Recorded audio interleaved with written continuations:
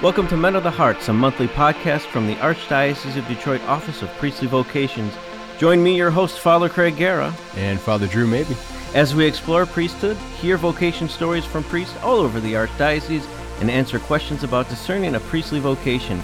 Tune in every month to wherever you get your podcast and learn more at DetroitPriestlyVocations.com. Well, welcome everybody to a new edition, a new episode of Men of the Heart. 2024. A new year. It's about to get real. A new leaf, a new guest. Yeah. We have a wonderful guest on.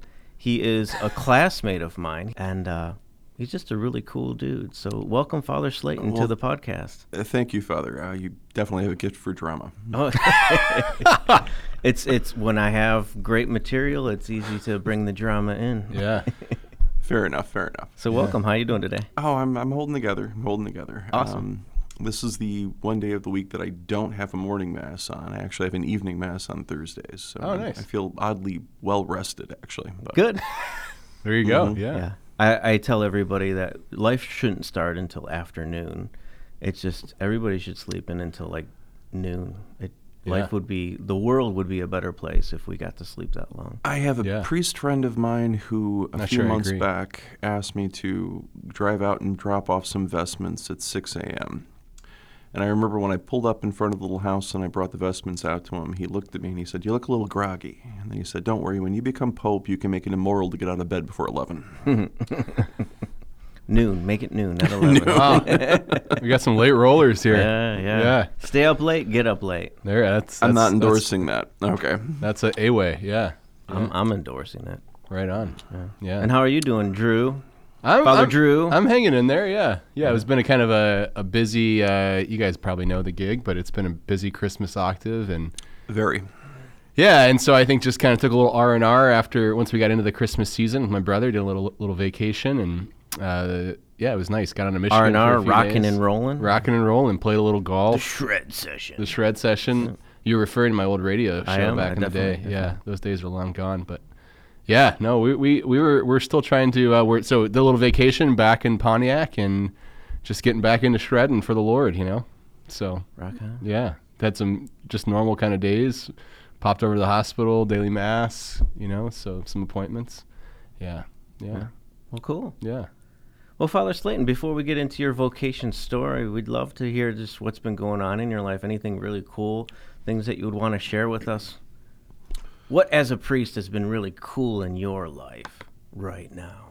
I think that my ministry in the last few months has become more and more challenging. But I think one of the things I would say is just watching consistently how God always seems to provide what you need when you need it, as long as you keep consistently coming back to Him with your brokenness and with your with what we lack as human beings, is what I would say. So I would think that the thing that has been most noticeable to me is everything seems to still be holding together, and I'm able to keep everything going. When we are weak, we are strong in Christ because we rely on Him. Thank you, Paul. Yes. Yes, definitely. Yeah. What would that be in Latin? Fortis. Because I know you know Latin. Fortis. It doesn't mean I know the verse. Father Pelican, where are you at? Yeah. Fair enough, though. Okay. Yeah. Well, cool. Well, it's good that you know that the Lord has got your back and you're praying.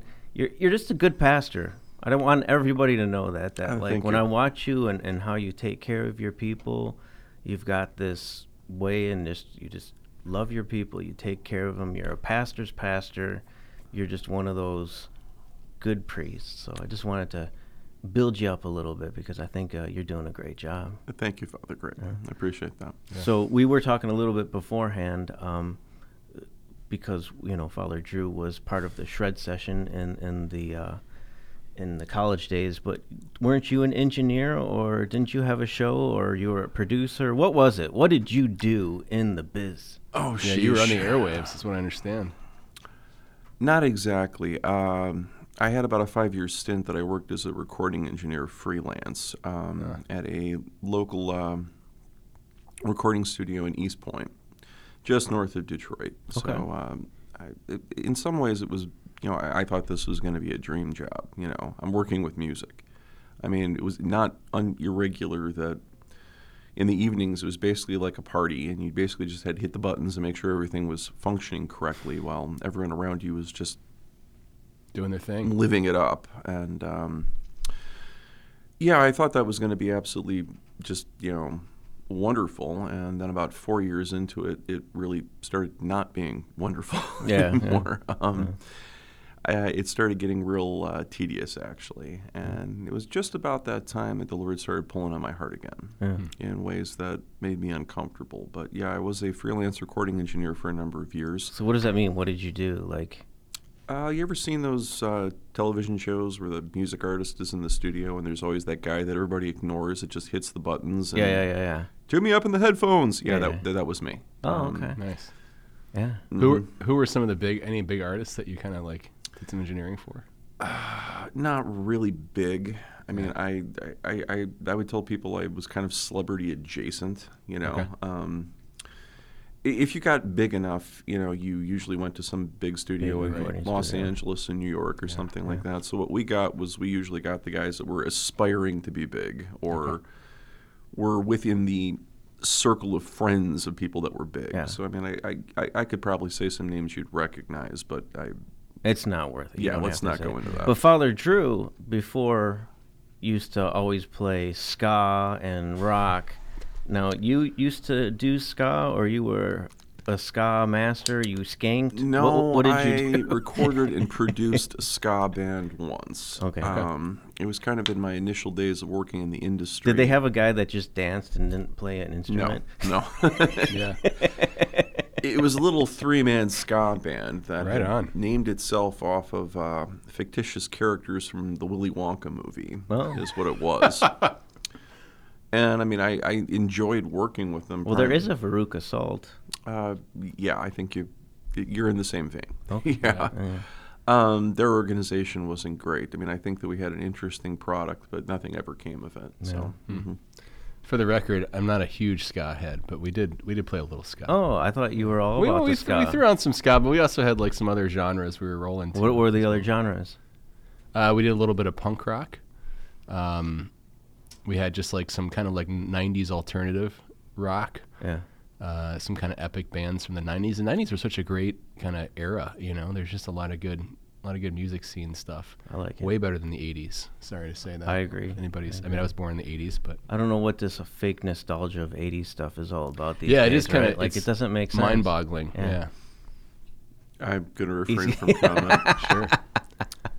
Yeah. Well, Father Drew, what has been going on in your life? What are you happy about? Like, what am I happy about? Yeah. You're smiling. I am. Yeah. Because it's just I love my life. I love we have a lot of there's a lot of, I think, just in the church in general in the United States, being a priest, there's a lot of priestly activity to kind of take care of. There's a lot of ministry to do. And there's not always a plentitude of us, but I love to be a priest of Jesus, and it's been a blast. Yeah, are you listening? We need vocation. So if that's you out there, and the Lord's kind of nudging your heart, now is the time. For those of you who woke up this morning and said, "I need a sign from God," this is it. This is your sign. Come see the priest drinking the Pellegrino here, and he'll move you through the right steps. Bubbly water. It's good. That does sound familiar. Yeah. Agua con gas. Yeah. Yeah, so other than that, just kind of, we got a pretty booming Hispanic parish. So tonight I got like a kind of to give some what we call themas, some like little talks to some of the Hispanic community on one of their kind of marriage and family ministries. And then we just have normal week, like confessions, mass, go to the hospital a lot. Do you do mass in the hospital or in a nursing home or anything? We do. So yeah, I think just based on like our setup, we're in Pontiac. Every parish is different. So this is in no way saying like we're doing something that... Well, my first parish I was in, I went to 2 different nursing homes. We go to the nursing home and say mass, just as a shout out to Deacon Mike Merlot, who's a great deacon. He's our deacon, and he does a wonderful job caring for the sick. And so he's just diligent as all get out to kind of go visit them. He keeps up with them, takes them Holy Communion all the time. So he basically sets it up. What we decided to do is he sets up the schedule, and because we have so many homebound after COVID who will never get out of their homes again, oftentimes just because of like physical issues and whatnot, we just decided like, well, we're going to come offer mass for you, not like all the time, but periodically in your home because all you can really do is just live stream, and many of them are really just longing to receive Jesus, and there's that like be at the altar. So we bring kind of a portable altar in, and we offer Mass in their home. And so we either hit kind of like we either visit a homebound, or we go to the nursing home, or we go to the hospital as well. Typically, I'd say the majority of ours are like homebound and nursing home. And I got to say, it's been one of the greatest gifts because, there's something very, obviously to offer Mass anytime is a tremendous, tremendous honor. That doesn't even, there needs to be a greater word than that, but the coffee's still kind of rolling through my brain this morning. But I think just to do it in somebody's home, especially when they're very attentive and they're just longing to like receive Jesus and to have something sacred, the Mass, the prayer of the church par excellence in their very house, which usually is just kind of blows them away, especially when they've spent most of their life just, trying to seek the Lord and follow him. Yeah. It's just it's a tremendous gift. And it's some of the highlights, I think, of the week. I got to offer Mass a few months ago in a nursing home for a priest who was far holier than I, who I'd never actually got to meet until I got to offer Mass for him at his bedside. And he was still alive but not really responsive. So he kind of gave me a little blessing at the very end as I asked him for it. And so that was kind of like the only interaction we had. But it was one of the highlights of the year for me. So I just love kind of visiting, I don't know, just the people on the margins, you might say, and to borrow a line from the Holy Father. So just to say, like, those who are maybe part of our parishes, and oftentimes priests are so busy, like we don't get this privilege, but because we have two of us where I'm at, I have a little more freedom and time right now to do that. And deacons just kind of, he schedules it all, and I just kind of show up, and he gets the deacon, and I offer Mass, and it's a normal daily Mass, and it's beautiful. Cool. It's a huge gift. So I guess I just really love ministering to the homebound in a way that I wasn't maybe, I knew that it would be a blessing, but it's kind of a unique blessing. Yeah. Yeah. And the sick especially. So that's awesome. Yeah. How about you, Father Craig? What's going on in your Well, it was interesting. In your life? I went to a priest's funeral the other day. We had a couple priests that have passed away in the last couple weeks, and Monsignor Maloney has been at his parish since 1978, just 1 year after I was born. So to be 45 years in a parish and to minister to the parish and the school, and just to see, like, wow, this is a man who died doing his ministry, and it's just really nice when all the priests get together and to pray Mass for that priest that has passed away, to see each other and to support each other. I think it's really, really cool. One of the aspects about priesthood that, especially during my ordination, that really touched me was this idea of belonging to something, of a brotherhood. And, the documents really talk about, when you're ordained, you are a real brother to the other priests that are ordained, that there is a unique connection.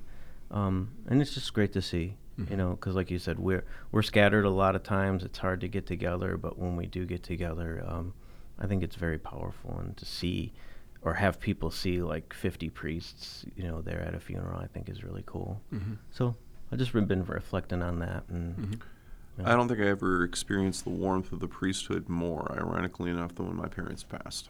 Oh, wow. Tell us more about that, if you don't mind, just maybe a line or two. Well, they both passed. My mother passed a few years back from cancer. Okay, God rest her. And then my father got cancer, and he survived it, actually. He beat it and was back in full remission. Mm-hmm. But, of course, that left him immunocompromised right toward the tail end of the COVID epidemic, and he was a sitting duck, if that makes sense. Mm-hmm. So that took him. So, I had both of their funerals only, maybe 2.5 years apart from each other. And, of course, that was a difficult experience, but, I was able to get through it. And all these priests showed up. My classmates were largely there, but there was also a gathering of different priests that I would not have expected, but they came out to be supportive, and that was actually, it was touching. It really was. I remember when I pulled into the funeral home parking lot for the vigil the night before. To my surprise, the Archbishop pulled in just before I did, and he just got out and he just embraced me. It wasn't something I expected, but I certainly appreciated it. Yeah. Mm-hmm. Now, that level of support was something I was it was a good surprise in the midst of all of that. Yeah. Mm-hmm. That's beautiful. Yeah. Thank you. Yeah. Well, since we're kind of on to your vocation, why don't you tell your vocation story however you want to tell it? And that's not an easy story to tell. That's why you're on the show. We'd like to really understand. And a lot of guys who are listening, might think to themselves that, my life is a little bit different, or, why would God choose me? And I think hearing all of these different stories is a good thing, that there's someone out there that's going to relate to your story. So tell it how you like it. I guess I've always been a little envious when I hear priests and someone asks them, what's your vocation story? And they say, oh, well, I was, praying in chapel one day and suddenly I heard a voice, or something all fell together at exactly the right We've minute. heard a bunch of those stories. And I'm sure they exist, but that's not how God called me. Not how God called me either. Mine was very gradual. It happened well over a 10-year period, and it was more a process that things became clearer and clearer as I advanced. I was born within, a denominationally mixed family, if you want to call it that way. My father was actually a Southern Baptist, although he was not anti-Catholic by any stretch of the imagination. He had married my Catholic mother, and he had told me that the priest made him promise not to interfere with raising the children Catholic, and God bless him, he was always very good about that. But I guess there was a little bit of a rounding off of the faith when I was growing up. We attended Mass at the local parish church every Sunday morning. We knew we were Catholic. On the other hand, every morning I'd get up and walk down the street to this little non-denominational Christian elementary school where we were educated. And since it was non-denominational, I kind of got an influx of these different Christian influences. And of course, my developing mind just took all this in organically. I knew there was some slight differences, but I was struggling to get my head around that. I remember having a conversation with my mother when I was young, and I asked her, what's the difference? And I think she said, well, when the priest takes the host and holds it up and says the words, we believe it actually becomes the body of Christ. They believe it just means the body of Christ. And that always struck me profoundly. I used to sit with that. But there were a couple other instances, looking back in reflection, that my mom said that there were probably, there were hints that I had some sort of calling. Apparently, when I was about 6 years old or so, I got a real nasty flu, and apparently I'd asked my mother one day when she came in to take care of me, I asked her, why does God give little boys germs? And she freely admitted she had no idea how to answer that question. Now, of course, I didn't realize I was fundamentally asking her the philosophical question of the problem of evil from the perspective of innocence, gratuitous suffering, but apparently my little 6-year-old brain was struggling with that.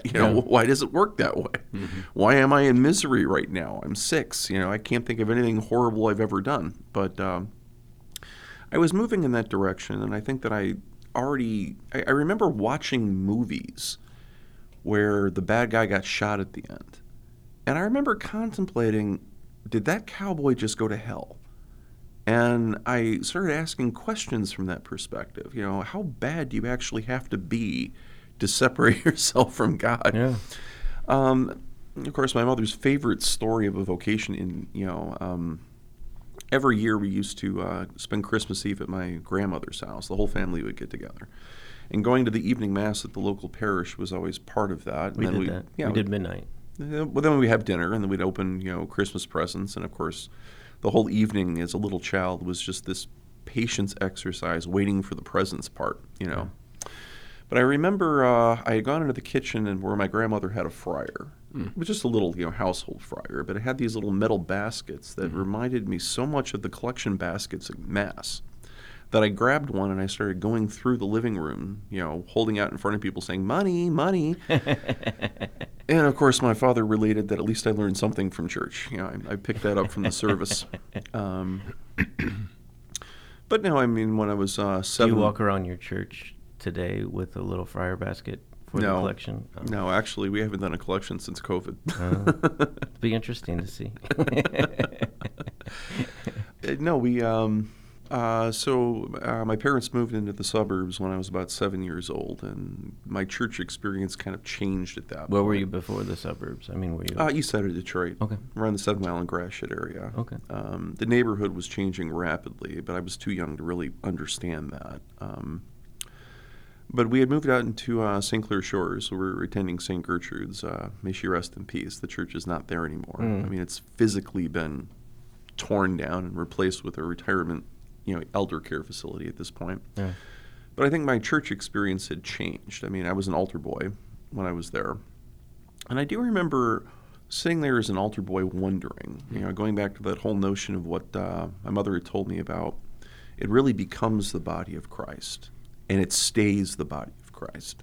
Mm-hmm. Which means, when the priest puts it back in the tabernacle, because you have leftover hosts at the end of Mass, Jesus is still there. Yeah. I mean, I was years away from discovering devotions like Jesus, Prisoner of Love, and things like that, which I highly recommend everybody look up. It's an absolutely fabulous Eucharistic devotion. Jesus, Prisoner of Love? Oh, yeah. It was a favorite of Teresa of Lisieux, actually. Okay. Actually, that's how she took the name The Little Flower.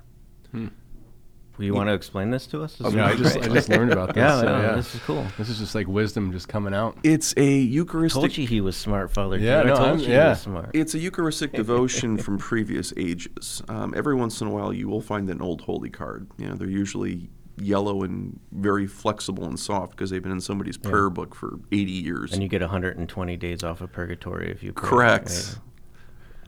Although that's actually a misrepresentation, but okay. So it's called Jesus, Prisoner of Love. Yeah, the idea is that you would have this depiction of our Lord, and he's kind of like behind prison bars. Uh-huh. He's trapped in there. And then if you look, the outline of the window that you can see him from kind of looks like a tabernacle. Oh, okay. And the idea is that he is a prisoner within the tabernacle.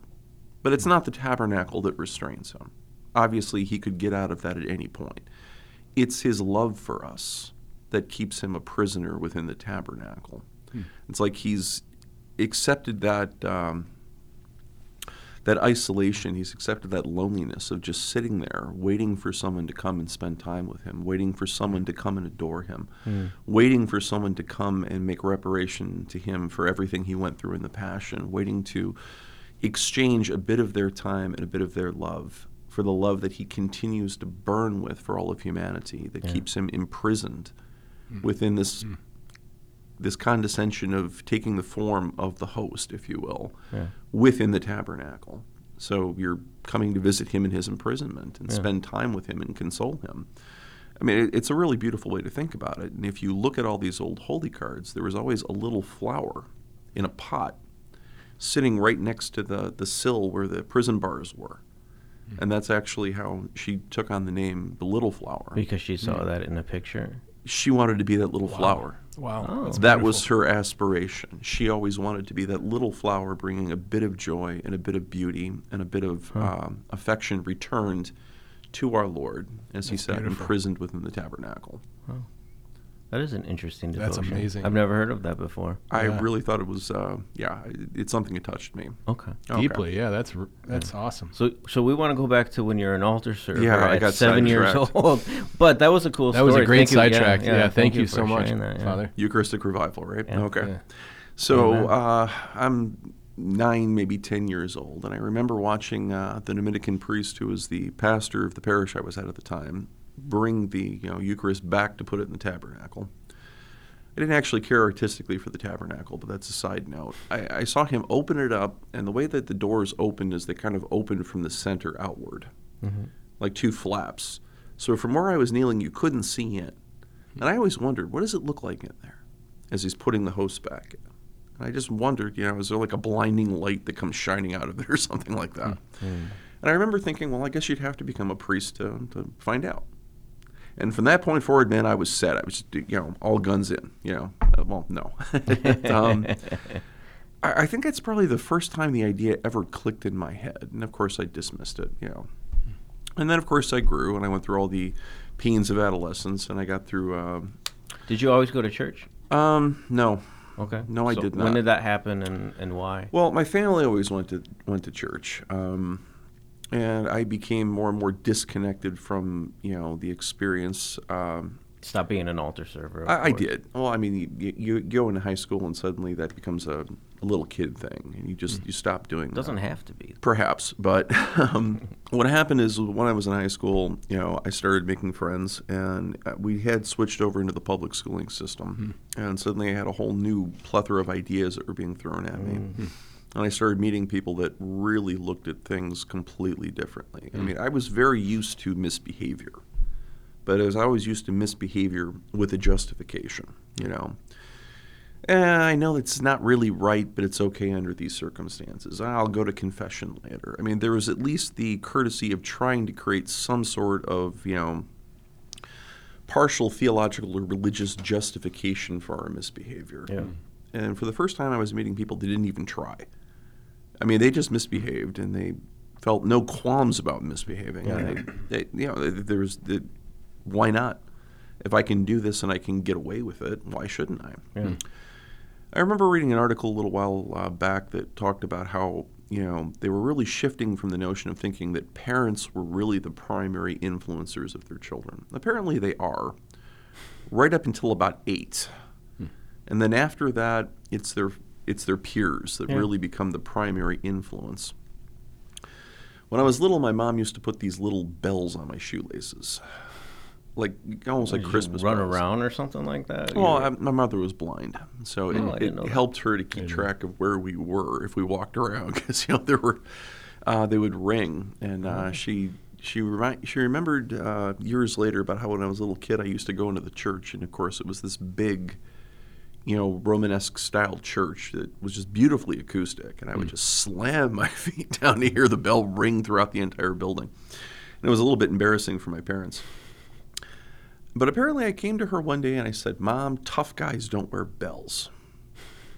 And after that day, she took the bells off my shoes. And I don't even know where I got that from, but I'm pretty sure some of the other kids in school came up and said, "Why do you got bells on your shoes?" This was in high school you had bells on your shoes? Oh, no, this was well in elementary. I'm sorry, I'm stepping back. But okay, I carry that mentality on as I was going into high school. The pecking order in most high schools are, you have the cool kids, the jocks, the bookworms, the ones that get picked on. I mean, there really is an incredibly developed social hierarchy in high schools. Yeah. And of course, when I went to my 20th high school, reunion years later. You went to your 20th? I did, in my clerics. Mm-hmm. Nice. Cool. Some of them didn't believe me. They thought I was putting them on. I remember one of the kids named Jeremy actually came up and challenged me to prove it. And I have to admit, at that particular moment, I had no idea what I could present to him. What do you want, my status card? You want me to call up the archbishop and put him on the phone for you? I don't have my, what's that document we have to get if we go overseas? A celibate? I didn't have my celibate on me. Yeah. I'm sorry. Yeah. I didn't bring it to my high school reunion. Show them your REI card? Exactly. But some of them thought I was putting them on. Do you have your collar on your driver's license? I don't.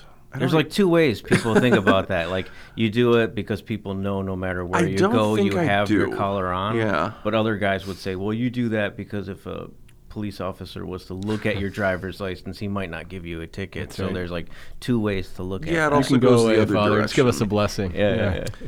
He might also give you the ticket because you have the collar on. Yeah, right. Yeah. I got a ticket you're a Catholic priest. I had a collar on. I wasn't a priest yet. I was a seminarian. I got a ticket. I was thinking about that. Mm-hmm. Yeah. That's possible too. But okay, I'm sorry. I'm digressing.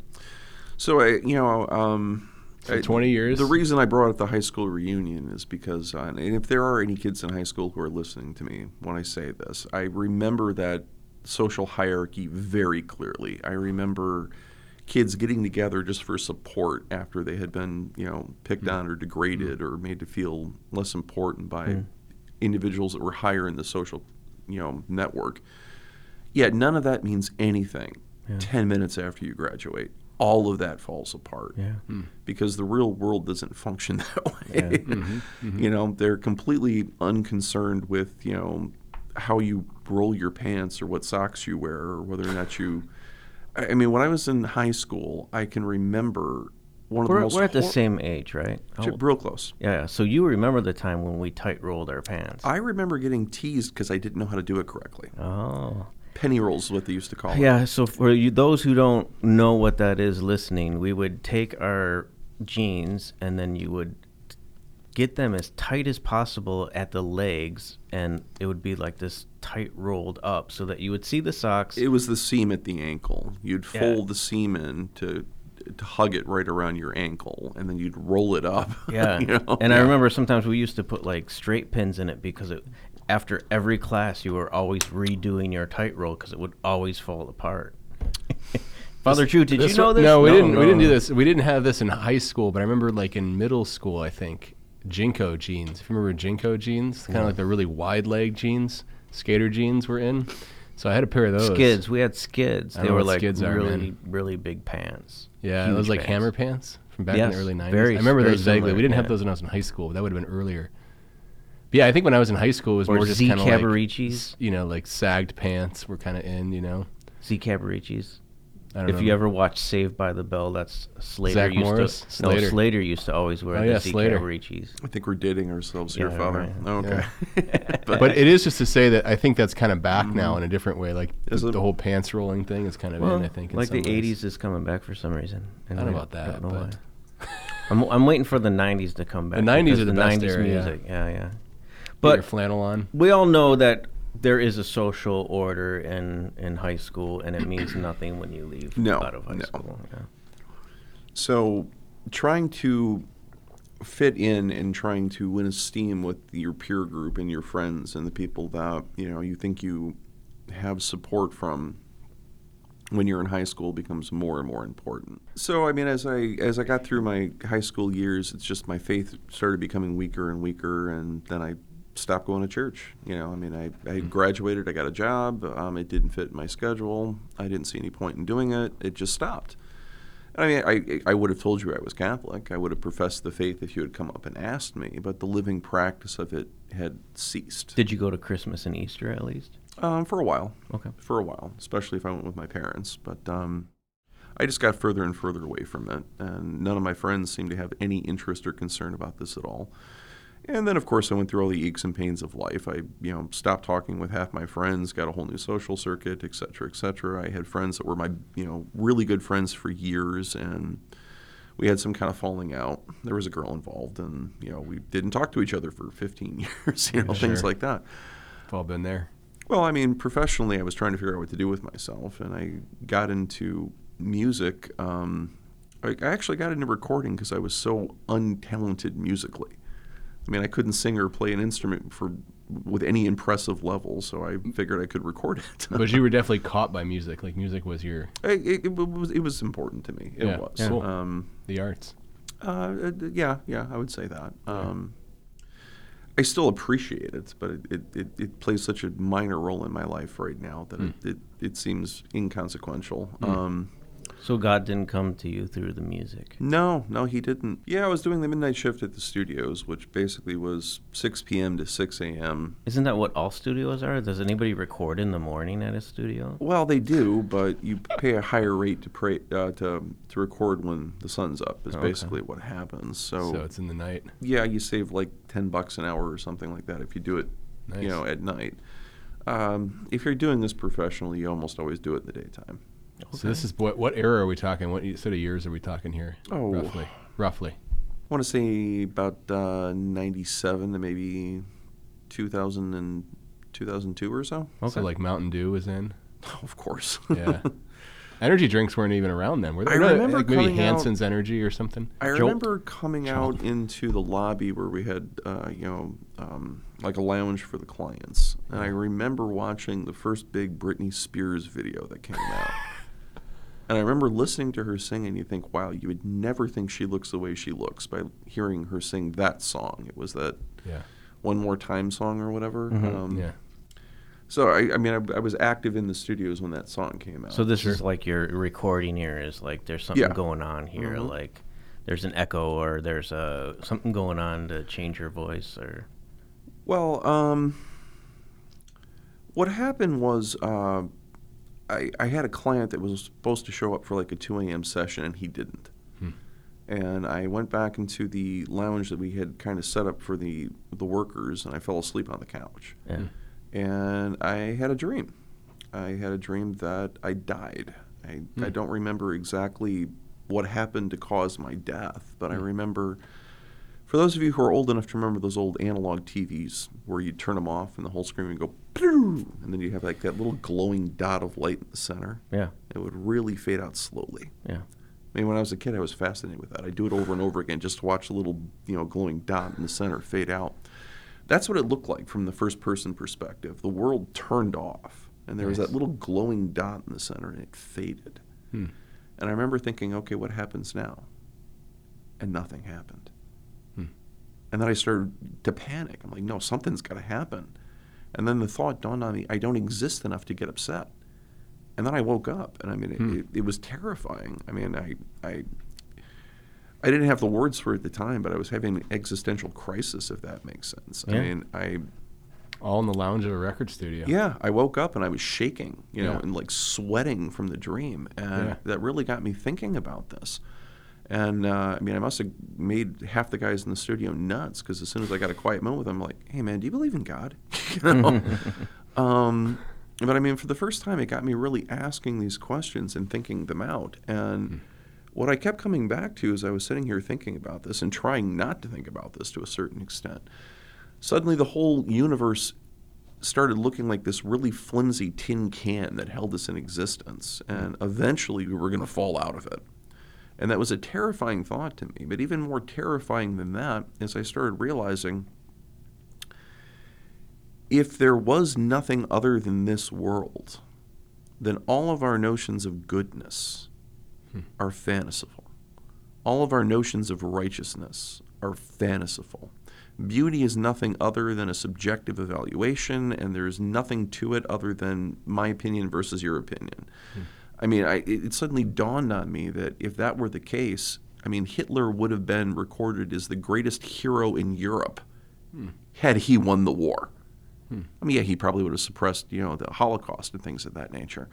I mean, then we're living in a world where, the rapist and the murderer and the child trafficker can win.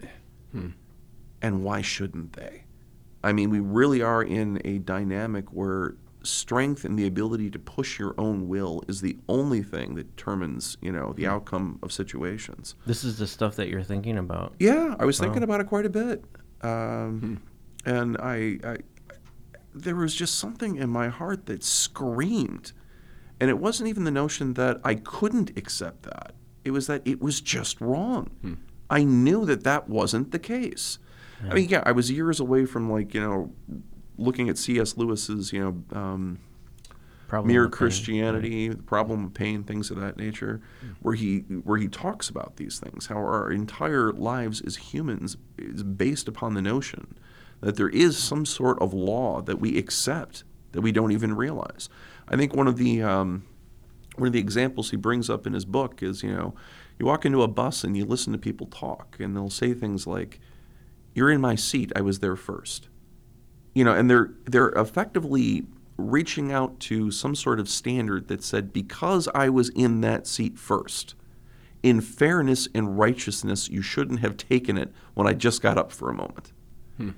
What are they basing that on? Yeah. What? I mean, it's common sense to everyone when you think about it. But if you think about it just a little bit more deeply, you realize that they're appealing to a notion of fairness, of justice, of righteousness. And usually the person who's sitting there will come up with some justification. Yes, but you left and you walked all the way to the other end of the bus, and that's why you forfeited your right to the seat.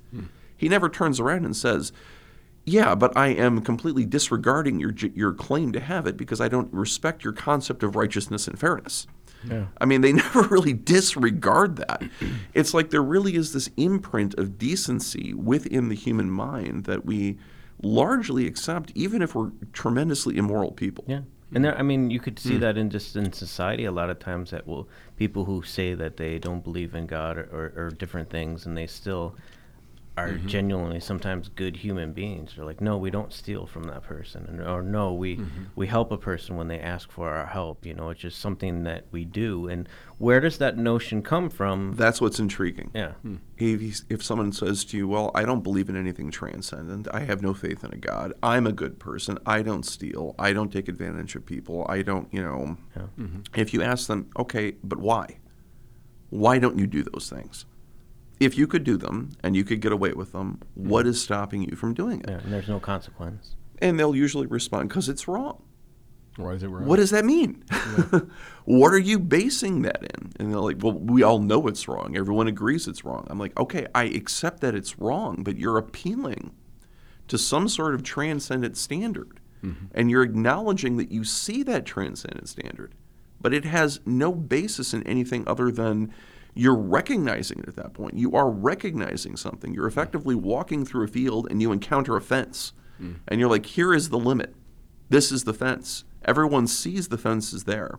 Everyone knows the fence is there. Mm. But nobody stops and asks, how did the fence get there? Yeah. Who determined the fence should be in that position? Mm. Who put the fence in the ground and who planted the anchors for it, Mm. They just accept it's there. So this is all happening after you had this dream? Yeah, I was going crazy. I was. Did you go talk to a priest? Did you go to a Not at first. church, not at first. I mean, so you just talked to random people in the studio? I wanted to hear people's opinions. I wanted to hear what people said. I didn't know what to do. I was working 12 hours a night. I mean, I felt kind of enclosed. But I mean, back to what I was saying before, that God has a tendency to provide. There was a guy who came into the recording studio. He was a complete scam artist. Very talented, but he was a total scammer. And he had talked me into working on a project with him where the time I put into it, which was my own private time use in the studio, was effectively a financial investment. I remember we wrote up a whole contract. Actually, when I moved, I found it again just a couple of years ago, and I thought, yeah, this is worthless. But, I mean, he wanted to do an entire compilation of different styled music, and in one of the recordings, he wanted a string section.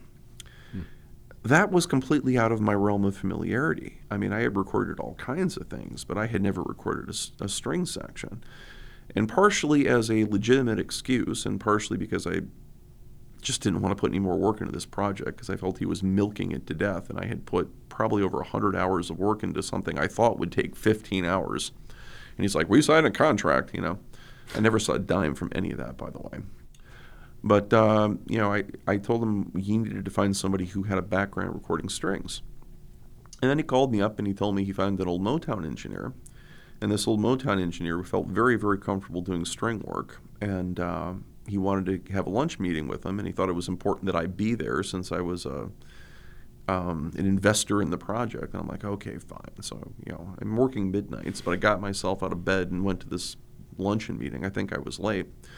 And I found myself sitting across from, this old Motown engineer, and as we were talking, and he's just giving his background, he mentions that he used to be a seminarian studying for the Catholic priesthood. Wow. And I thought, and suddenly all these questions that I had been throwing at people, I suddenly really wanted to throw at him, because I'm like, oh, he studied things, okay. Yeah. I think we spent, 30 minutes talking about the project, and then I spent like an hour picking his brain, then he gave me his phone number, Wow. So I thought, okay, I mean, he was an old guy. He was married. He had kids. But, I did call him up, and we did work on the project a little bit together, and we started talking. And then when he started talking about this Jesuit who wrote these books, and he's like, you got to read these books. It was Father John Hardon. Mm-hmm. May he rest in peace, and may his cause be favored by God. Mm-hmm. But I tried to read his books, and, I'm not the smartest guy in the world, but I figured I could read a book. And then I tried to read his book, and I'm like, what the heck is he talking about? And it wasn't even that it was super complicated, but when he wrote this book, he was clearly writing it during, the era of John Paul II. And he's making references, kind of discreetly, trying to combat all of these modernistic, heretical ideas that were becoming so commonplace. And he's doing it in support of Veritatis Splendor. He's doing it in support of Evangelium, I think it was Evangelium Vitae. Yeah. But, I mean, he's doing it from this perspective, and I have no idea what he's criticizing at all. And he's using, terms I'm not really terribly familiar with. But I was fascinated because he seemed to have a real grip on this, and he was talking about a lot of the questions that I had going on in my head. Yeah. And that's when I thought, I think I have to look at this again. Were you going to church at this point or no? I went back. Okay. That was a growth process. I went back to a church, And of course, I bumped into this old seminarian, or this ex-seminarian, when I was leaving. And he looked at me, he's like, "Oh, good, you came to Mass." And he looked at me and says, "So you got to confession, right?" And I'm like, "Yes." Wasn't true. But I was like, no, I was so embarrassed I couldn't tell him I didn't even think to do that, But I mean, I started figuring out the things that they thought were important by talking to them. And that's when this guy came up to me in the back of the church and told me that, Ed had told him that I was finding my way back into the faith and that they had a catechetical study group, and he asked me if I wanted to come to it. And I was reluctant, but I did. And I mean, from that point, it just kept growing. I mean, I started going back to church again. But interestingly enough, I really relate to what St. Augustine talks about. I mean, he converted to Christianity intellectually long before he converted to it in his heart. I mean, I used to mockingly say that I spent a couple years as a fully devout practicing heathen. And then I started finding my way back into the church because I could see the semblance of truth and the beauty in the consistency of what was being presented before me. And then, of course, what was striking to me is some of the hardest, most unpopular teachings of the church. I mean, I wasn't sure how I could live them, but I had incredible esteem for the fact that the church had taken that position and didn't budge. Every other group budged. Every other group folded because this is the way the world was moving. I remember when there was a girl I was involved with for a while, and she had made a statement to the effect of, "The problem is that the world changes and the church doesn't." And I'm like, yes, and that's wonderful. Because it's not supposed to change. I mean, if there really is a truth, it will be the truth. I think you it's might Hebrews. understand the fullness of that truth more throughout the years, but it's the same truth. I think it's Hebrews. It talks about how Jesus is the same yesterday, today, and forever. Therefore, do not be taken in by all these, new and novel ideas and teachings. I mean, I wanted that anchor, and I realized that the church really must have taken it on the chin for, unflinchingly holding some of these very unpopular positions as the world was going through the 60s and the 70s and things of that nature. And, I started researching those because I couldn't justify them and explain them theologically or philosophically. But I had an incredible esteem for the fact that they held the line on these issues. When the whole world was pushing at them saying, "You got to get with this." No, they held the line. They never budged. And this is, sorry to back up, but this is all this is coming about in some sense providentially because this guy wanted you to do this kind of project investment, so to speak. That was kind of a scam in some ways, and yet God used that in a very powerful way to intervene and reveal to you not only the truth of the gospel of Jesus, but also like the full deposit of faith, the Holy Mother Church, and also eventually your vocation. That's awesome. So it started growing slowly. I remember figuring out how to pray the rosary again. Wow. And then I discovered to my amazement that there are like things you're supposed to meditate on when you say all those Hail Marys, It's not just an exercise of, like 50 push-ups in the spiritual life. Hail Mary 1, Hail Mary 2, I mean, there really was supposed to be a depth to this. And I mean, as I was learning these things, I mean, I started trying to apply them. And of course, there was a certain level of resistance in me because there was some spiritual work that was involved. I did have to start turning away from things. And then, I started becoming really discontent working in the studio environment. I mean, it just started looking more and more grody to me, if that makes sense. It's a good word, too. And I put in my letter of resignation, and I don't think my boss ever forgave me. I think he really took it personal. But, I mean, he was running us on a real,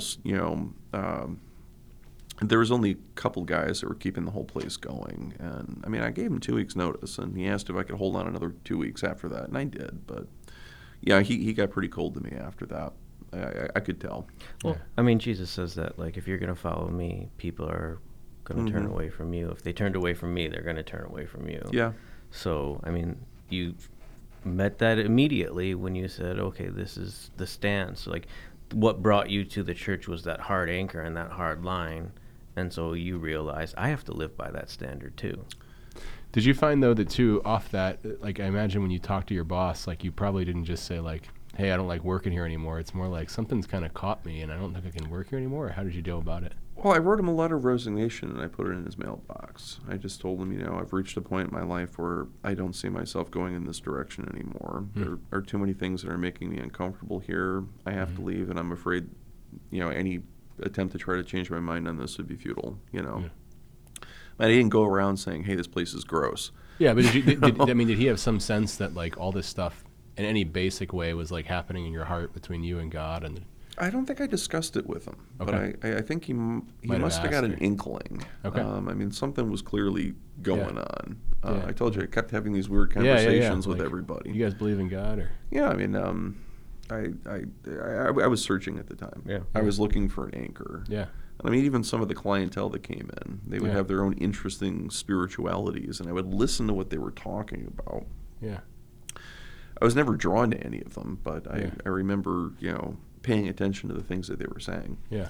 Yeah. So I left the studios, and I briefly tried to get in with another studio, and I realized, no, that's not going to work for me either. But I had to do something, So I took a job as a short order cook, and I just started, cooking at a Coney Island. And I was there for a couple of years as I was trying to get my head straight about all this stuff.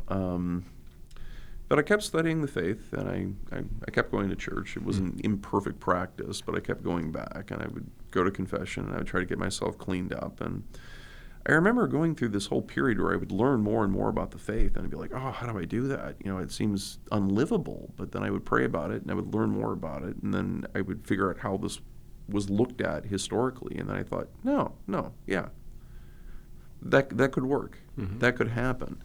What I realized is that I was always looking at it from the perspective that I had to live this faith within an environment where everybody around me wasn't. Everybody around me had issues with it. Everybody around me had, difficulties. All these objections, they occur to me now. I amongst, the young people in my parishes and things like that, I don't see anything that resembles that kind of resistance or that kind of sort of little semi-rebellion.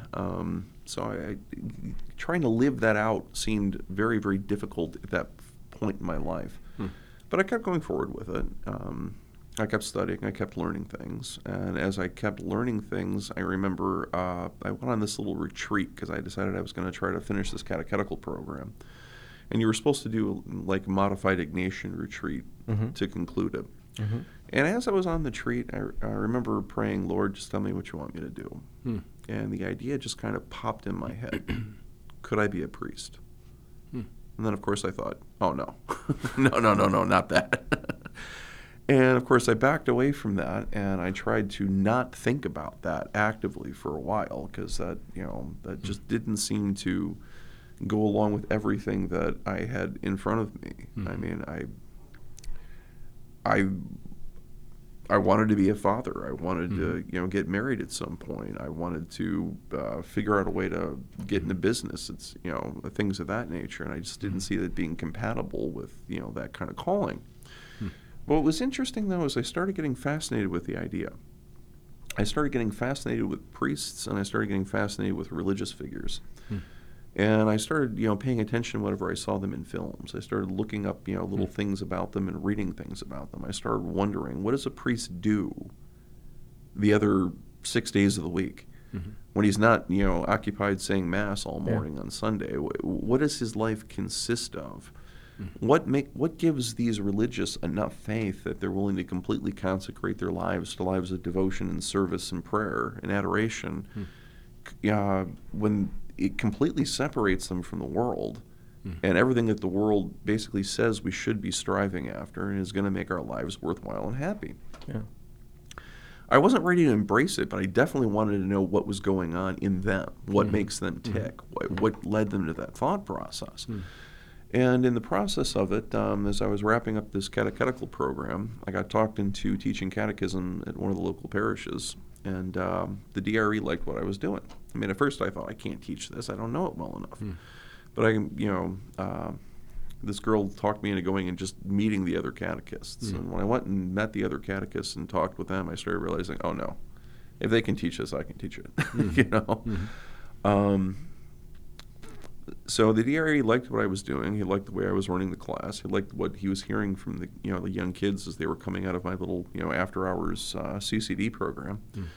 And that's when he told me, if you want to go take actual classes at the seminary, there's a program that the AOD runs that'll help you pay for it. And I thought, how do I say no to that? So I looked into it, and on one level, I did want to study a little bit more intensely, but I told you I was getting this fascination for priests, and I thought I could get into the seminary. I could actually talk to them a little bit more. I could actually spend some time with seminarians. And so I signed up and I took 2 classes at Sacred Heart Major Seminary in Detroit, my alma mater, where I'm sitting right now in front of these cameras, all pointed all at me. Of us. Yeah. The Heart. Yes, the Heart. So I came into the Heart, and I started talking with guys. I wanted to know who they were. I wanted to know their background. I wanted to know if they struggled with this decision at all, or if they kind of floated in here and everything was kind of just paved out for them smoothly by God. And, I found out that they were real people. They had interests. They watched football. They were artists that wanted to start artistic studios up on the 3rd floor of the seminary in some abandoned room. Yeah, right. They some of them had broken up with girlfriends in order to come into the seminary because they felt the call that strongly, and sometimes they still struggled with that. Yeah. They were guys that came in here trying to figure out what God wanted them to do, and they were praying their way through it, and they were allowing God to speak to them organically in this process. Yeah. And that's when one of them asked me if I would ever consider coming on a discernment weekend. And I thought about that, and I was a little afraid to do it, but I put in a request saying I was interested. And amazingly enough, I got a response the very next day from the vocation office in the mail. Because the vocation office is that quick and that responsible and that diligent about following through on inquiries. Even faster now. Well, of course, it actually helped that someone had anonymously put my name into the Try-It-On program about a week earlier, and I didn't know it. Sure. But no, I got a response in the mail the next day. So I called it the vocation director at the time, and we had a conversation. And I came in and I did a discernment weekend. Of course, my parents are just soaking all this in. They watched the change that had occurred over, the last couple of years, and they were just, astonished by it. Yeah. My Baptist father didn't know exactly what to make of it, but he was very proud of me. So, I went on the discernment weekend, and discernment weekends aren't real high pressure. At least they weren't when I did it. Right. Yeah, you come in, you look around the seminary, you ask questions, you stay in one of the guest rooms of the seminary. They give you kind of a little bit of a taste of what it would be like to come in here and spend time studying and discerning. And I was fascinated by it. A couple years later, a priest friend of mine told me he knew I was going to come into formation after he saw me on the discernment weekend, because he said, I left the discernment weekend smiling. He said, I knew you were going to come in and at least discern at that point. So, after that, I went back to my job. I just kept trying to take this in, and I was letting it all unfold in my mind organically. And then the vocation director called me up and asked me if I wanted to come in and have a conversation about it, which I did. And I expressed a lot of my concerns, a lot of my fears, a lot of my anxiety. And he asked me if I'd want to have a follow-up conversation. And I said, sure. So he called me for the follow-up, and I was driving down to his office, trying to figure out how to tell him I wanted to take another year and pray about it, discern, that I wasn't ready to do this yet. And then the thought popped in my head, why do I need another year? This is stupid. I was quickly reaching the point where if I didn't at least go in and try it, if I didn't at least give God a year to think about it and really put myself in the environment, I could very easily see that I was going to be an old man wondering on my, in my final winter years if I never did what God wanted me to do, and I had never really given it a fair chance. So by the time I pulled up in front of his office, I was like, give me the form. I'm ready to leave. Give me the form. I want the application now. That's how guys ask for the application. And then he wouldn't give me the application. Give me it. You got to be kidding me. He wouldn't give it to me. He's like, no, let's talk about it, and we talked about it, and he sent me home to discern it for another 2 weeks. So I came back 2 weeks later, and I had a conversation. I told him, no, I'm still where I was. I'm ready to give this a shot. Let's do it.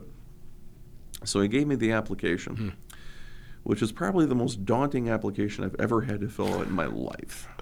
I remember they made me write essays on who is God to you. Yeah. What does service of God mean? Yeah, right. What is your understanding of evil?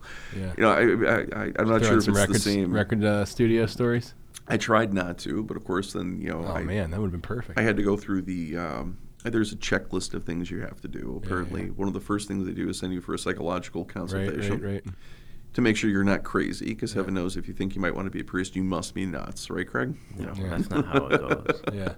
We just want to make sure that everybody is okay and ready to take on some type of responsibility, and to have as a vocation director, my job, yes, is to figure out whether or not guys are called to the priesthood, but always in the forefront, it's a guy's salvation before his vocation. So you want to make sure that this is going to be a good experience. I can appreciate that now. Yeah. At the time, I was like, I looked at it a little differently, but I think now I can appreciate the diligence. But I went through all the requirements, and I got the application done.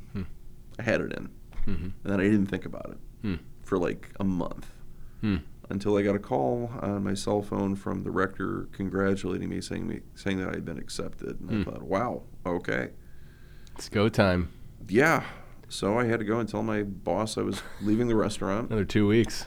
I had to pack up all my stuff and move out of the house and move into the seminary. And nice. That was a bit of a daunting adventure, but I did it. And next thing I knew, I was a seminarian. And that was a elongated process that Did you do any of your music in the seminary? Were you a cantor at some point, or no sang in the choir? I sang in the choir. Okay. I did little things with Dr. Prouse and things of that nature. I took a few piano lessons, but no, I in retrospect, I realized what I was doing is I was trying to intellectualize this. I was trying to think my way through it. I kept trying to figure if I could just learn this stuff, then I could find out what Augustine said and what Thomas Aquinas said and what John of the Cross said. If I could just jam all this stuff into my head, everything would fall into place perfectly. And I think one of my big mistakes is that I didn't approach it enough on the relationship of the heart. And I think I did have some problems with formation because of that, because they recognized some aspects of that. It's not that I wasn't praying. I was praying, but I was kind of doing it from a defensive position, I was still holding on to the notion that I could turn back. I could go back and I could have my life in the world again if I needed to. But then I was, everything kept going well in every other perspective. I mean, the studies were going well. I liked the guys in the seminary, and I did have a tendency to be a bit of a problem solver, in the seminary. Nice. And as I was progressing, I was getting closer and closer to ordination. And the formation really started leaning into me tremendously, and they said, we need to know that you want this. Yeah. And of course, in their own way, they were trying to get me to express things openly without asking them, which was interesting. But I really... Get you out of your head. It was interesting to me because it suddenly became very, very clear what the problem was. And what the problem was is that I knew I could do it. I knew I could be ordained. I knew I could function as a priest. I even knew I could do it probably pretty well. But was I going to be happy doing it?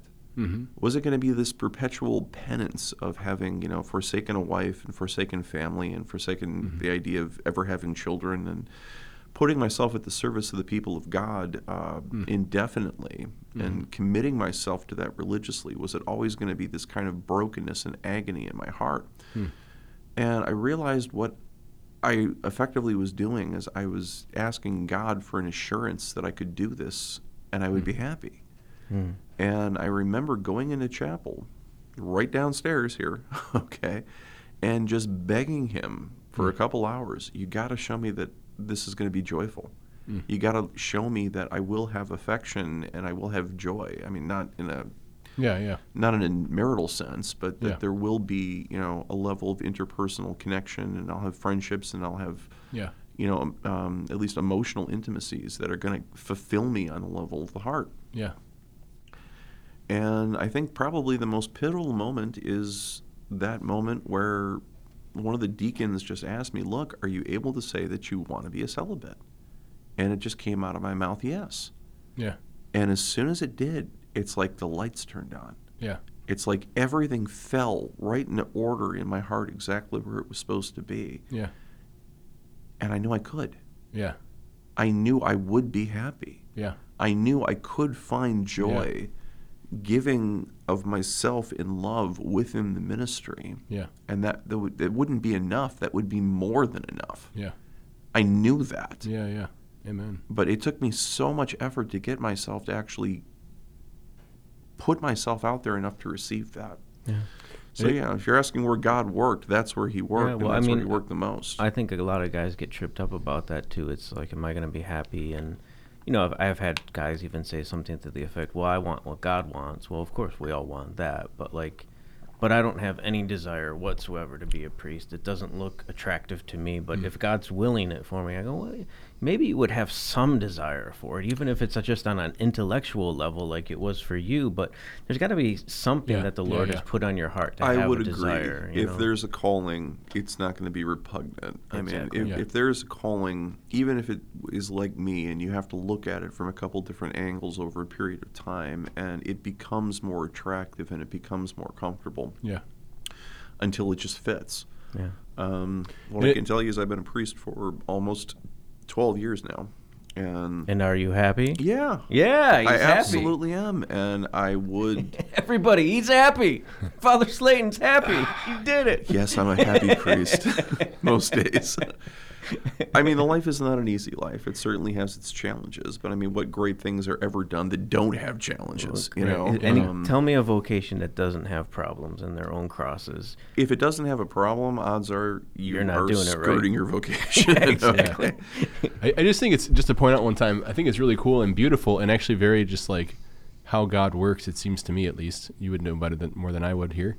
But how it kind of mysteriously almost arose in your heart, or somewhat mysteriously, as you're kind of wrestling with that question, like, do I really, the deacon asks you, like, do you just want to say yes to this? And it just kind of comes out. Yeah. And sometimes it's like those sorts of moments that like clarify everything that's been happening in your interior for a long time, but you're kind of like overthinking, and you realize like, oh my gosh, this is actually, I do want this, and maybe as guys are thinking about coming to the seminary, it's like you can kind of overthink it sometimes, I think, and process it through from so many different angles. And sometimes the Lord just kind of works, and it's not like a voice in the sky or written in the sky, but it is kind of that like, I actually really want to do this, I think. Yeah. There's just something I think very profound about that. Just to point out. Yeah. Well, it was all, within the internal dynamic, so it's a little bit hard to... Sure, yeah. You're always searching for vocabulary to try to express it. Yeah. And if you can't express it in words, you paint a picture. There you go. That's right. You write That's what a the song. artists do. Yeah. You make a poem. You throw some beats down in the studio. You go riding on your motorcycle. That's right. Mm-hmm. That's right. So every time a young guy has come to me, and I have sent a couple of them to you already. I know, yeah. And they want to have a conversation about this, what I usually tell them is, I think the most authentic prayer you can say searching for your vocation is, Lord, I know you want me to love. How? That's the question. Yeah. Because, the very first calling of the Christian life is to follow Christ, and Christ, is love, all right? So that's not even a question. Sometimes it does challenge us in terms of what is that supposed to look like, because sometimes love isn't real warm and tender inside. Doesn't always feel good to love. No, sometimes it doesn't. But we are always called to will the good of the other for the sake of the other. Yeah. And that is a daily challenge. It is, but that's what we're called to do. So the question, especially while I'm driving. Yeah. Especially when every freeway exit that leads to the seminary has been shut down for construction. That's Michigan. Every road's under construction. Oh, yeah. So that's what it boils down to. And if you keep authentically putting it in front of God and just saying, right, what is that supposed to look like? Yeah. But God is not going to ask you to do something that is going to make you perpetually miserable. Yeah. He's not going to ask you to live in elongated periods of darkness. There will be a deep-seated joy in doing what God is calling you to do. Yeah, that's awesome. So, that's the short version of my vocation. That's the short version? Yes, right that's on. the short Everybody, version. we could see how you're very philosophical and you have abundantly thought through a lot of things. I tried very hard not to use the word metaphysical. But it's good. It's like, like you needed to know intellectually, but then your heart had to catch up to your head. Yeah. And sometimes, what is that old saying, the farthest distance is... It's the 18-inch journey. Yeah. From the head to the heart. From the head to the heart, Well, thank you, Father Slaton, for coming on and sharing your story with us. You're welcome. It was very fascinating. It was fascinating, and I thought it was beautiful how you you can see the philosophical kind of questionings and wanderings, but you articulated it in a very human way. So that was really awesome. Plus, that's the pastoral side. The word on the street is you have a Harley with ape hanger bars. I just think that's awesome. That is so righteous. I'm glad I was able to do something that impressed you, Father. Yeah, no, Father, you're rocking here. Yeah. Well, Father Slaton, you want to rock us out with a beautiful prayer? I can give it a shot. All right. Okay. In the name of the Father, and the Son, and the Holy Spirit. Amen. Heavenly Father, you are the Creator, you are the source, and in your goodness you revealed yourself to be love itself.